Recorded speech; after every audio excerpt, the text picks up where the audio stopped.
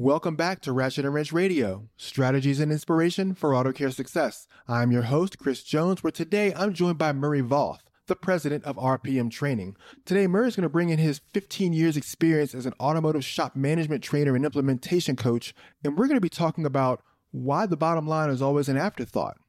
Murray's going to walk shop owners through a scenario of a particular income goal, an annual income goal, and a profit margin goal. And he's going to walk you backwards through the progression of how do you get to that goal based on your parts margin, based on your labor rates, and based on the owner's salary. So he's going to show you how to figure out how to get all that stuff working for you so that you know what your numbers need to be to hit your goal every single time, no matter where you move that goal number to.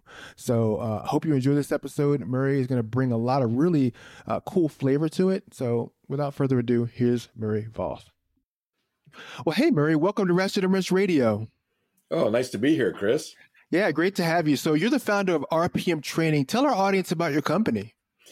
Yeah, so RPM Training is a automotive shop management training company, coaching company.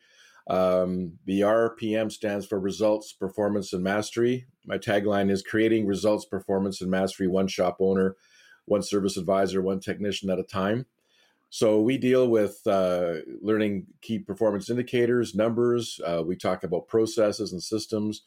So I have courses, as well as we have, I call them mastermind groups, but other people call them 20 groups. And we have 5 of those. And I just brought on a new coach and a second one in the wing. So I'm really excited about how we're able to serve the industry and really help shop owners achieve the dreams that they've been trying to do all these years, right? Right on, man. And congratulations on, adding a new coach to the team. Mm-hmm. Yeah, it's exciting. Yeah. So most small businesses like shops tend to focus on sales, but you prefer a bottom line approach. Can you walk us through that? First talking about the net profit approach, then looking into the parts side, and then how the operating expenses all come into play? Sure. Yeah, I'd be really happy to do that. Most small businesses, including big businesses always tend to focus on sales. Just give you an example of a shop I knew that grew their business to $2.5 million in sales in the year. But at the end of the year, the owner was taking money out of his, in the United States it would be a 401k, I guess. In Canada, it would be RRSPs. Had to take money out of his personal retirement fund to make payroll at the end of it. So he had been growing the sales, but hadn't been focusing on what I call the gross profit, which then leads to the bottom line or to the net profit. So I like to teach people to start at the bottom and work their way the other way. A lot of accountants actually tease me when they hear me talk about this because they're not used to hearing it from a different paradigm. And so the other thing, Chris, that I get shop owners to talk about, especially new ones, people who are just brand new at it or thinking about opening up a shop, a lot of them are excited to be shop owners, entrepreneurs. They want to, do it better than their boss is doing it. They think they can serve the client better. They can treat their employees better. They want to make more money, because I'm getting paid $30 an hour and the shop charges $120. There's, my boss is getting rich off of my back, and I want some flexibility. I want to come and go. I see my boss who owns the shop coming and going. And I want that ability to do that. So they open up their business, and within a year, they're working 18 hours a day. They're yelling at their employees the way their boss yelled at them. They don't have the flexibility that they needed, and they don't know where the money is. They can't understand why sales are growing, and they haven't achieved what they set out to do. So the intentions are right. The intentions are good. This is not a critique of somebody wanting to go into business. I think this is just being naive. And hey, Chris, I failed my first time when I was in my 20s with this whole concept. Same way. So the story that I tell is the story that I experienced when I was young, right? So I've been there, done that, got the T-shirt, burnt the T-shirt, and now I'm helping other shops avoid that thing. So here's what I want people to think about. Chances are you are already working, right? You are a technician, maybe you're a service advisor, service manager, and you have a full-time employment and you're bringing home a paycheck, right? Hopefully a half decent paycheck. So one of the things you have to think about is I got to pay myself, right? Second thing I get people to think about is if you invested a chunk of money, right? If you for some reason got an inheritance, grandpa dies and gives you, $200,000, you'd probably pay off some debt and then put the rest into stocks, bonds, whatever, your financial advisor is telling you, and you would expect some sort of rate of return. That's just how our free market economy works, and that's how our retirement works, and savings works, and compound interest, and all of it comes from return on investment. So what happens is shop owners start off on a shoestring. Half the time they're putting stuff on their credit card to start out, and by the end of the first couple of years, they've invested a couple $100,000 in this business, and they're not getting a return on investment on that. Right. In fact, they're paying interest on it, significant interest on it, and going backwards. So the idea here is to make a business plan that starts with net profit first. All right. At the end of the day, based on sort of my initial research of the type of shop I'm going to have, hopefully I've done some sort of a business plan. I'm using an example of $100,000 net profit, and what I mean by net profit is what fancy people call EBITDA or something like that, earnings before interest, taxes, depreciation, and all the rest of that kind of stuff, right? This is the stuff that you take out as shareholders of your company, and then your accountant helps you, reduce the amount of taxes you pay on that. So if we take $100,000, we divide it by the industry benchmark of 20%, which is 0.2, right? So you take that 100,000, you divide it by 0.2, and your calculator will tell you that you need $500,000 in sales to achieve that net profit. I mean, that's the initial starting point. Obviously, there's lots of other things to think about. If I take $500,000 and divide it by 12, and one of the things about me, Chris, is I can't talk and do math at the same time, so I'm using a calculator. So I'm going to need to do around $41,666 a month to achieve this. Now, I was reading a forum, and some of the listeners, your listeners, were probably on this Facebook forum, where somebody asked the question, why 20%? Where does that come from? And there was a pretty good discussion there among shop owners. I think a couple of other coaches spoke into it. I was actually thinking a lot about where did I get that information? How did I know that? I've been using that number since I was a shop owner and I was coached back in 1993, right before most of you guys were born that are listening to this. But based on my experience in the industry and my reading, I believe it comes from the new car dealer network 20 group system that started in the 70s, moved into the 80s. And I believe, and I have worked with some new car dealers historically in the past when they tried to go private, like go independent. And they needed a certain return on investment. So that's where they started, right? My dealership is worth $5 million. I need a return on investment of whatever percentage, 15% on my investment.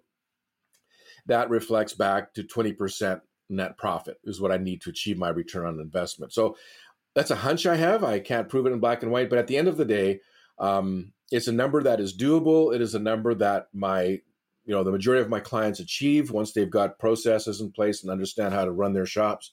It is a very doable number, and it seems to give us that return on investment that we need. All right, so I just wanted to clarify that for our listeners. If you feel like you want to do 15%, great. If you feel like you want to go for 25%, great. I'm not here to be that black and white. I'm here to help you get to where you want to get. All right, so circling back, $500,000. Let's split that in half. Half of that would be service, and half of that would be parts. Now, you might have noticed that I used the word service instead of labor. A good friend of mine, shop owner, felt that the word labor was negative in the industry. I have to charge people labor. And so he actually changed the word to service in his shop. Nothing says the word labor. All of his software uses the word service. And he's coming at it from the idea of other professionals, right? A lawyer advocates for you, but they still charge you. An accountant advocates for you, they still charge you. An engineer does what they need to do, but they still charge you for services rendered. So in my opinion, in my training, I use the word service instead of labor. All right. So your listeners hopefully will be able to follow that. So half of the sales would be service, 250,000, and the other half would be parts. Now, again, people are listening to this, and I'm not sure, Chris, if people will get some show notes with this if they want to sort of see this math in a, out of my notes to you. But on that parts portion, in order to achieve our net profit, we need to make a 50% gross profit on our parts, at least, which means that we're going to be buying in a year $125,000 in parts, right? And then doubling our money to create that gross profit of $125,000. On the service end of things, we need to make a minimum of 70% gross profit on that. So that would be, we would be paying $75,000 in technician wages, and we would have $175,000 in margin remaining left over. So when you add the 125 and the 175, we have a gross profit of $300,000. Right? That's what's left over after paying your parts and paying your technicians. Of that, $200,000 is going to go to your fixed operating expenses, which is 40% of the $500,000. So we're talking about things like your salary as an owner, right? There's got to be some money in there for you because you have to replace the wage that you have when you're working somewhere else. Your occupancy cost, right? You're looking at what are you going to rent, lease, buy to operate your shop with. And then in the middle of all of that is your utilities and all the rest of it, leaving over that net profit of $100,000. Now, if you think of this, $75,000 for technician wages, what's that going to give you? That might give you one technician, right, Chris? Right. Yeah.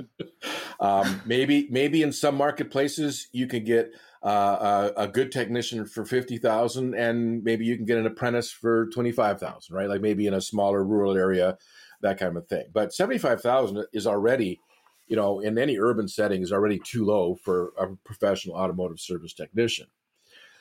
So right away, this begins to give you a hint that a $500,000 shop might not be big enough to create the net profit of $100,000.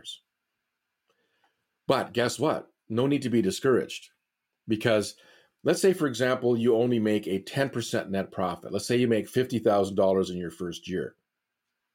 All right, so that means there's $50,000 more in technician wages available. So you can actually have two technicians, and now you can grow the business, right? Because you now have more capacity to grow more sales. So I do see shops that are at around 500 to 600,000, and they do relatively well. They'll generally have two technicians. They will have, the owner will be the service advisor for full time. Their spouse might be a bookkeeper, or they might have a bookkeeper that they hire, temporarily and stuff like that. And it can be done. But I got to tell you, Chris, in reality, and this is, again, not a criticism of a smaller shop, but when you get to that $1 million in sales, and you get to, with my clients, we call it the $1 Million Club, life just begins to get sweeter. You now have two technicians, an apprentice, or a more junior technician. You now have a full-time service advisor. You maybe support that advisor because they're pretty busy with three bodies in the bays. But it gives you a chance to have vacations. It gives you a chance for your employees to have vacations because you can cover for each other, right? At that level, and you get to that point. And now with $1 million in sales, you're going to make that 15 to 20% net. You're going to make 150,000 or 200,000 a year on top of that salary that you take home. So somewhere built into there would be a salary that is the equivalent of what you would pay somebody else. So if a good service advisor in your marketplace is $60,000, you should be paying yourself $60,000, taking that out of the company, realistically. Now, whether you use that all or not personally at home, maybe your spouse has a good job, and maybe, between what you bring home and they bring home, you do really, really well. But why not start using that as a savings fund? Why not putting that into 401ks and other investments, right? RRSPs, and create your own personal wealth so that this company that you've built is creating personal wealth. And that's sort of, before, maybe we can open it up to some thoughts and questions you might have, Chris. But the idea that I try to get my clients to understand is that when you go into business, The focus is on creating wealth for yourself and your family, and let's just say shareholders, because maybe you go into a bigger location, maybe you have partners, right? Or maybe your spouse is a partner. Whether they work in the business or not, they may be on the books in your corporation, right? Build wealth. And so then work backwards from that and find out what you need to do. Because yes, you service and repair vehicles, right? Yes, that's your business model. And yes, you need to make a profit on parts. And yes, you need to charge service and have a service rate. But at the end of the day, when your mindset is to create wealth and create a retirement, you begin to approach your business very differently. Now, again, when I talk about wealth, some people mishear me. I'm not talking about greed, right? I don't know what it is about small business people, but they think that profit is a sin. They feel like making money and having a good paycheck is somehow bad. I don't understand why you would go into business and believe that profit wasn't a positive thing, right? So, which then opens up a whole nother can of worms of a conversation. So I'm going to catch my breath here, Chris. Maybe you've got some thoughts or some questions that your listeners might have. Yeah, no, that's very good. Yeah, you're definitely solid on the math. Yeah, I'm sitting there thinking like, man, it's a lot of calculating going on there. But well, no, so you talked about salary for the owner, right? Mm-hmm. So when the owner is just starting off, and he's establishing the business because he has to make those margins for the company, what's the best way for him to pay himself? Is it better for him to find a way to create a salary for himself, or is it better for him to take an owner's draw? Oh, okay. So that part is more of an accounting question, which I'm happy to answer. Not that I'm an accountant, but it's a differentiation that I do hear in discussions, right? So you're exactly right. Do I pay myself as an employee with my tax deductions at source and all that other kind of stuff, or do I pay myself an owner's draw, right? And at the end of the day, I always say, do what your accountant tells you is best for your tax position, because it might be better that you do it one way or the other way, or partially. You can actually do an actual salaried paycheck along with an owner's draw, maybe at the end of the year, right? When they make some adjustments, when you see what your net profit is, you can take out dividends, right? That's another term for that. Owner's draw really is another term for dividends, right? That's where you're taking it out that way. The differentiation that I'd like to make, Chris, is regardless of which way you choose to take the money out, you need to take the money out. So in other words, if you need, if a person managing your shop would demand $60,000 to manage your shop for you the way you're managing it, then you should be writing yourself a check for $5,000 a month. Whether it's a draw or whether it's a paycheck, again, would determine, right? Your accountant would then adjust that all at the end of the year. But what I'm saying is that is coming out of the business bank account and going into your personal bank account. So that if you all of a sudden have a bad month and you still take your paycheck home, what's that going to do to your books on your company? It's going to put you in a loss position. That's going to put you into that line of credit. That's going to put you in your company into debt. And now you're going to feel some pressure there. So then what that does is it makes you operate the company so that it can afford to pay you. Because if that was an employee, what would you do? Right? If you didn't have a paycheck for that person, they would quit. Right? So you figure it out. You will make that company go into debt to pay your service manager or to pay your manager. So, and again, Chris, I hope everybody listening understands, that I don't want people to go into debt. But what I'm saying is it's a psychological place that when you start feeling that pressure that your company went into a line of credit because you still took a paycheck home, that means you got to put on your big boy pants, your big girl pants, and figure out how to make more money in this place, right? Whether it's better margins, whether it's more sales, whether it's car count, things like that. I mean, the most common thing I see when somebody first joins me and we analyze their numbers is that they're not charging enough for their parts. They're usually running around 35% gross profit margin, which is a little ways away from that 50%. All right. So sometimes that 15% is all the difference in taking that paycheck home. So then they learn about how to put a parts matrix into their software, and that is where you charge a higher margin for little low-cost things and a lower margin for bigger things like engines, right? So you want to be getting, 80% margin on light bulbs and hose clamps and stuff like that. And maybe on engines, you're going to be getting 25%. And somewhere in the middle is that magic 50, where tons of stuff that you sell gives you that 50% margin. So what this does is if that owner is on the front counter and they're creating that estimate and they're feeling like they have to discount this thing, all of a sudden their brain goes, yeah, but if I discount this, I'm not going to make payroll. And then it gives them that intestinal fortitude to stand there, create that estimate, and then present it, in a strong way, show the value to that client. So that client says yes and goes ahead with that work. So you see how the psychology of it plays into forcing you as an owner to make the better business decisions so that you actually can take that paycheck home. So you're actually treating yourself as an employee. And again, just to remind everybody, how you take the money out will be, best practices on the part of your accountant, right? Because it could depend on your spouse's income. It could depend on if you have a spouse, if your spouse is a partner, a shareholder in the company. There's different reasons to do things in different ways. But at the end of the day, the other thing to clarify, Chris, and just thinking back to that discussion on Facebook, is that you should be taking that salary as well as creating that net profit, that possibility for an owner's draw of dividends that would be there, right? And maybe you leave it in the company for growth. Maybe you take some of that out, again, depending on your tax position. One of my funnest, I don't know, is that even a word? I'm a public speaker, and sometimes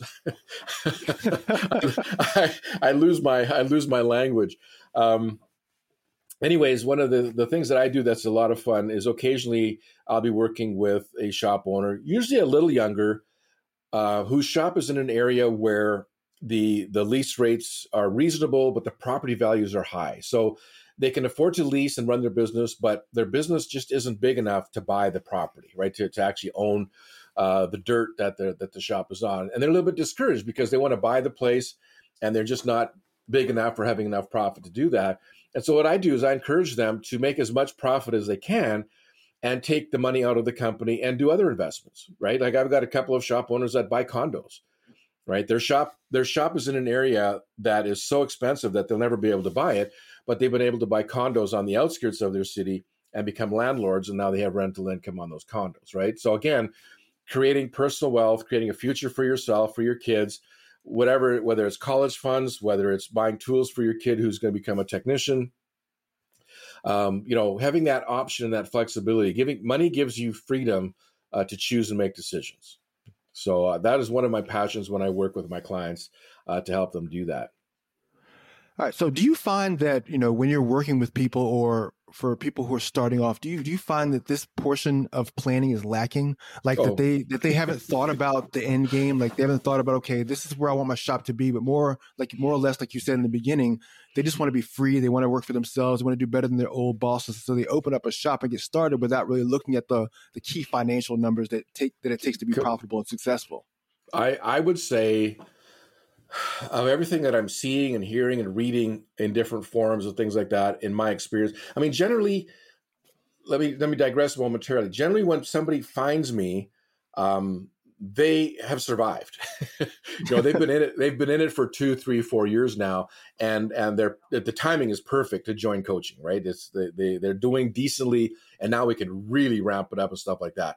I have met people who are just starting out, and I've worked with them. I've actually met with people who haven't even opened their shop yet, and they start with me, and then they open their shop together with me and with their group, right? So that's happened as well. But I would say, for the most part, most shops, because many don't survive, they're excited to break away. They see this $120 an hour service rate at the shop they're working at. They think to themselves, customers are, that's just way too much money. I'm going to reduce mine to 60. Because I can still take my 30 and I can 60. I mean, there's a lot of money there. I look for the cheapest place to work out of. It might even be my own garage of my house, right?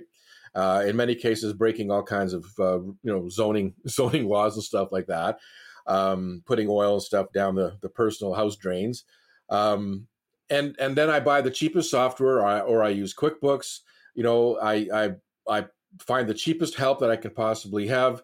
And but I'm excited because, man, I'm gonna get rich now because I'm gonna get all these people. I'm gonna steal all these people from my boss, right? And they wake up 6 months in, and none of their boss's customers are coming to them, and they can't figure out why. And then all the people that are coming to them seem to still argue about the bill, even at $60 an hour. Because what's happened is they've put out the shingle at $60 an hour, they're half the price. What have they attracted? They've attracted all the cheap people or all the people that are broke.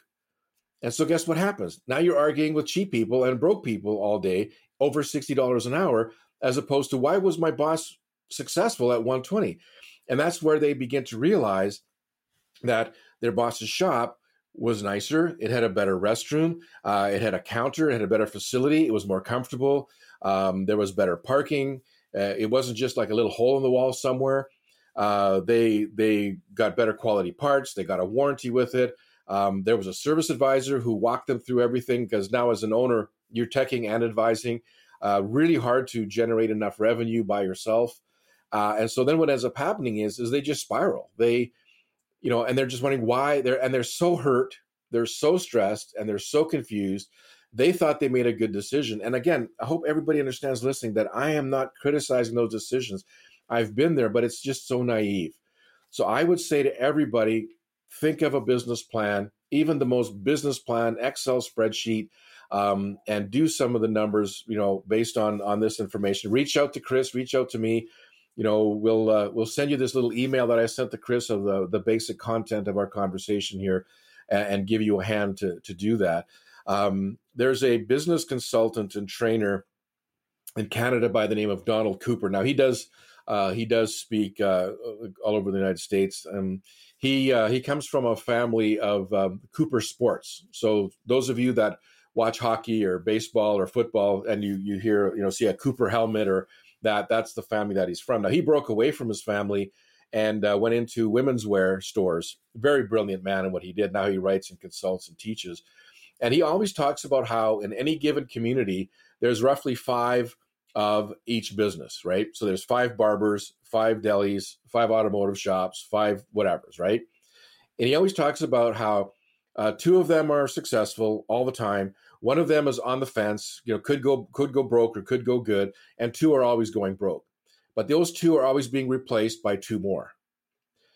Now think about it this way. 2 shops are always going broke. They're taking resources from that community. They're taking money from customers that could be going to the other 3 shops. They're taking employees from other shops and spreading the place too thin. Now, Donald Cooper doesn't necessarily say there's a solution to that, except for the inspiration of, do you want to be one of those 2 shops that's always growing broke and taking business oxygen out of that business community, right? Because it's basically wasting money. It's wasting resources to open up and buy all kinds of stuff, go into debt, and then walk away from tool companies or parts companies. These parts companies, some of them are small independent businesses themselves, jobbers, right? And now you owe them $40,000 for parts and you go broke, and now they have to eat $40,000, and now that hits their bottom line, their employees' paychecks, their paychecks, and it cycles all the way up. So part of this is to, before you start a business, think about who you're accountable to. Like let's just get away from talking about numbers for a sec, Chris. If you open up a business, you're accountable, in my opinion, you're accountable to bring home a paycheck. Number 1. Number 2, you're accountable to your employees to give them a paycheck. Number 3, you're accountable to your clients to remain open, to make sure that you can offer warranty and support them right after they have spent money with you. Number 4, you're accountable to your suppliers and to your bank, right? Because you owe them money and you're accountable to them. And I always add a 5th one. You're accountable to your competitors, right? Do you want to be known as the guy that drags the market down? Do you want to be known as the guy that drags the prices in the market down, right? You're the one that's going to be cheapest and you're going to steal all that business. And at the end of the day, you steal business away from these people. Now, here's the other realization that I've been having in the last few years, Chris, is those shops, as much as I'm being pretty hard on them, actually some of them, can do well enough that they're paying themselves, working out of their garage type of a thing. They do provide a service to society, right? There is a segment of our population that is really financially challenged. And some of these, what we call backyard shops, actually do provide a service and help those people at their lower rates. So there's a place, I guess, for everyone. But if anybody is serious about business and creating wealth, my advice is the things that we've been talking about today. Yeah, no, and the thing is that when you're dealing with trying to be the cheapest in town, you deal with those people who want the free or want the cheap or the lower cost service, Mm-hmm. but those people tend to have a mindset that I want high quality for the low price, and so Yeah. they really pester you for perfection when they're not paying for that. And at the end of the day, when the shop owner sets their rate, it's not about the number on the wall, so to speak. And I think a lot when you walk away from a shop to start your own, you're looking at that number on the wall, like you said, and saying, well, I can charge lower and do better. But it's more about that number represents the expertise of the shop. You're paying. That's what people are paying for. They're paying for that expertise. They're paying for that training that those guys back there have.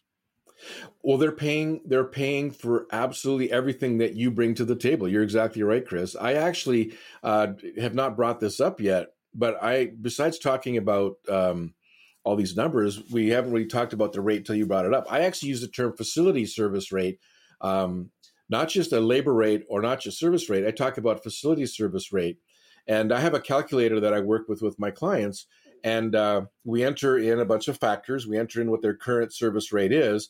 And then we say, what happens if I need to give my technicians a $5 an hour raise? What would my service rate need to go to? Or what happens if I'm going to buy a $20,000 lab scope? What would my service rate have to go to offset that?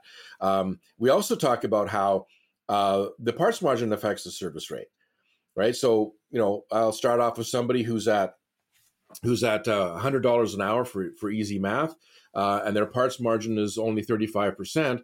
When I put in a 50% margin into this little calculator, it actually says that their service rate can drop down to 80. Because we don't just make money off the service rate, we make money off the parts, right? So every hour that we sell comes with margin on parts and comes with margin on service. And so it's the combination of those two things, right? And then what happens? Here's the other one. What happens if there's no part sales? Now what does the service rate need to be? So now we're talking about testing, or now we're talking about working on an electric car where all we're doing is software updates, and there's no margin on parts. What does our service rate have to be then? And that shop that's at 100 is going to be anywhere from 160 to 175 on jobs where there's no parts involved. So now we're going to talk about multiple service rates depending on the type of work that we do. So I hope that we're not overwhelming people with these numbers, but I think we've kept it pretty basic. But I think what we do is we keep opening conversations, and I hope your listeners get interested in learning more about how to do this and talk about this. Yeah. So for the listener who's interested in learning more about, how to get inside their numbers, Murray, or, how to dissect those numbers to figure out where they need to be in order to properly pay their technicians, or how to properly pay their advisors, or to have a profitable shop, or to even hit that $1 million mark, how do they reach you? How do they get a hold of you to learn more? So there's two things. So one is Murray Voth at rpmtraining.net is my email address. You can reach out to me. I don't reply instantly, but I reply to absolutely every email. The other thing to do is go to my website, rpmtraining.net, and there's a different contact boxes there where you can subscribe to a newsletter, or you can put your information in where it says take the first step. And in your notes, say, please send me the facility service rate calculator, and I'll send them that spreadsheet, no charge. Happy to serve and let them play around with that and gives them some insight into how to calculate their service rate. So be happy to send that out when they reach out to me. Excellent. And I'd love to, I could talk to you all day about this. There's so much to unpack. I know we have a limited amount of time, but I definitely appreciate what you shared today. And I'll put this information in the service. I'll put this information in the show notes so people can kind of get the beginning, and we'll kind of treat this as a basic episode, and maybe we'll get together again and dive deeper in. That's awesome, Chris. Thank you for this opportunity. I appreciate you taking time with me. Thank you so much, Murray. And that's going to do it for us here today at Ratchet and Wrench Radio. I'd like to invite you to follow us on our social media channels on Instagram, Facebook, and Twitter, as well as subscribe to our email newsletter, which goes out daily. And you can find that at ratchetandwrench.com. And that's ratchetandwrench.com. And may the rest of your day be the best of your day. And we'll see you next week.